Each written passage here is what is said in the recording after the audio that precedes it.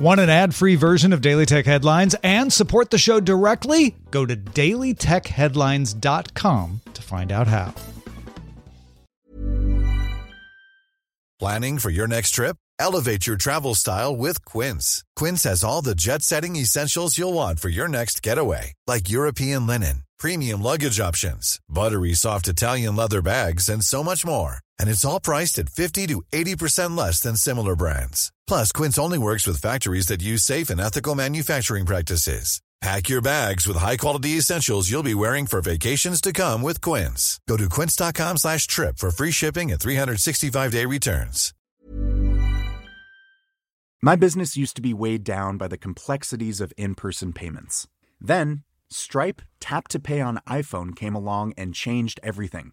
With Stripe, I streamlined my payment process effortlessly. No more juggling different methods. Just a simple tap on my iPhone and transactions are complete. What's truly remarkable is how Stripe caters to all my customers' preferences. Whether they're using cards, Apple Pay, or other digital wallets, Stripe ensures a smooth checkout experience every time.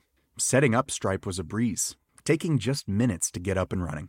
From local markets to global retailers, Stripe helped me expand my reach and grow my business with ease. To learn how Tap to Pay on iPhone and Stripe can help grow your revenue and reach, visit stripe.com/tapiphone. These are the Daily Tech Headlines for Wednesday, October 11th, 2023. I'm Tom Merritt. The Register reports that Bernstein analysts estimate that Google's current payment to Apple for search placement makes up 14 to 16% of Apple's profits. Now, the reason that's important is there's a concern among Apple followers that Google might lose its current antitrust case and then be prevented from paying Apple that money. However, Bernstein believes that if that were to happen, Apple could collect payments from multiple search providers to make up some of the loss. In other words, Apple's going to be fine. Samsung announced its Q3 profit fell 78%. Now, as bad as that sounds, it was expected to be worse, and a lot of folks feel it indicates the chip market may have bottomed out. Samsung is the world's largest memory chip maker. Prices for higher-end DRAM chips have begun rising at the end of last quarter, and NAND flash chips appear to be recovering this quarter. Samsung will release its detailed earnings on October 31st. Sony announced a new PlayStation 5 will begin shipping in November. This would be the one that you would expect to be called the Slim. It has a detachable disk drive, up to 1 terabyte now. I mean, it raised it up to 1 terabyte of internal storage, and it weighs 24% less than the existing model, taking up 30% less space. It also has 2 USB-C ports on the front, instead of the USB-A and USB-C on the original. You can get it in the US starting in November for $500 with the disk drive, and save $50 if you don't want the disk drive, and spend $450. If you change your mind later, you can buy the disk drive separately for $80. It'll roll out worldwide over the following months. At the Adobe Max conference, the company showed off several new AI-driven features coming to its products thanks to new text-to-image models. Firefly 2, the Firefly Design model, and the Firefly Vector model. That last one is Adobe's first text-to-vector image generator.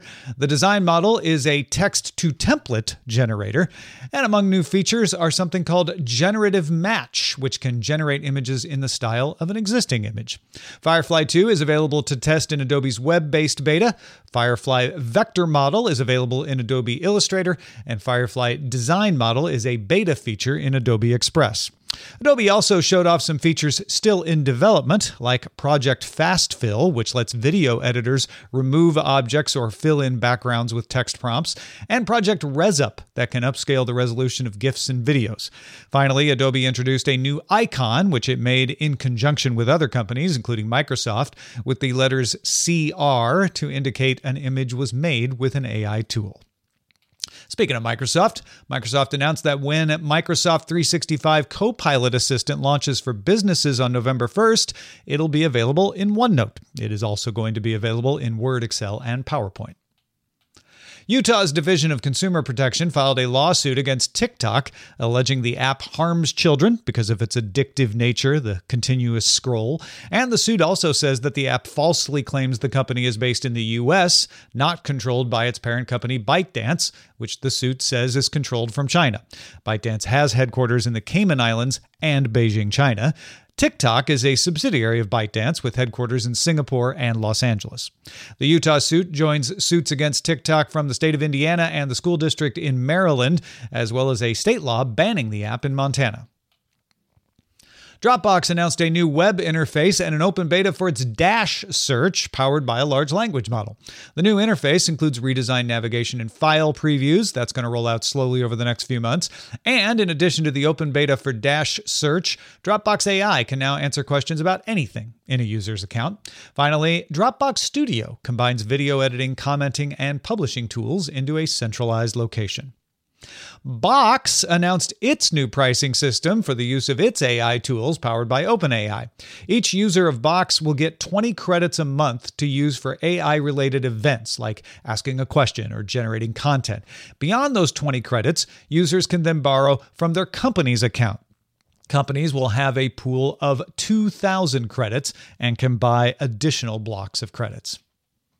Finally, the EU's Commissioner for the Internal Market, Terry Breton, sent a letter to X, saying that the office had indications that misinformation was spreading on the microblog, possibly in violation of EU rules. X has 24 hours to respond. An investigation has not yet been launched. For more discussion of the tech news of the day, subscribe to dailytechnewsshow.com. You can find show notes and links to all the headlines there as well. Thanks for listening. We'll talk to you next time.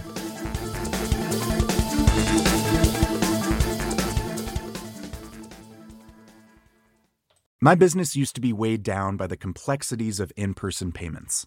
Then, Stripe Tap to Pay on iPhone came along and changed everything.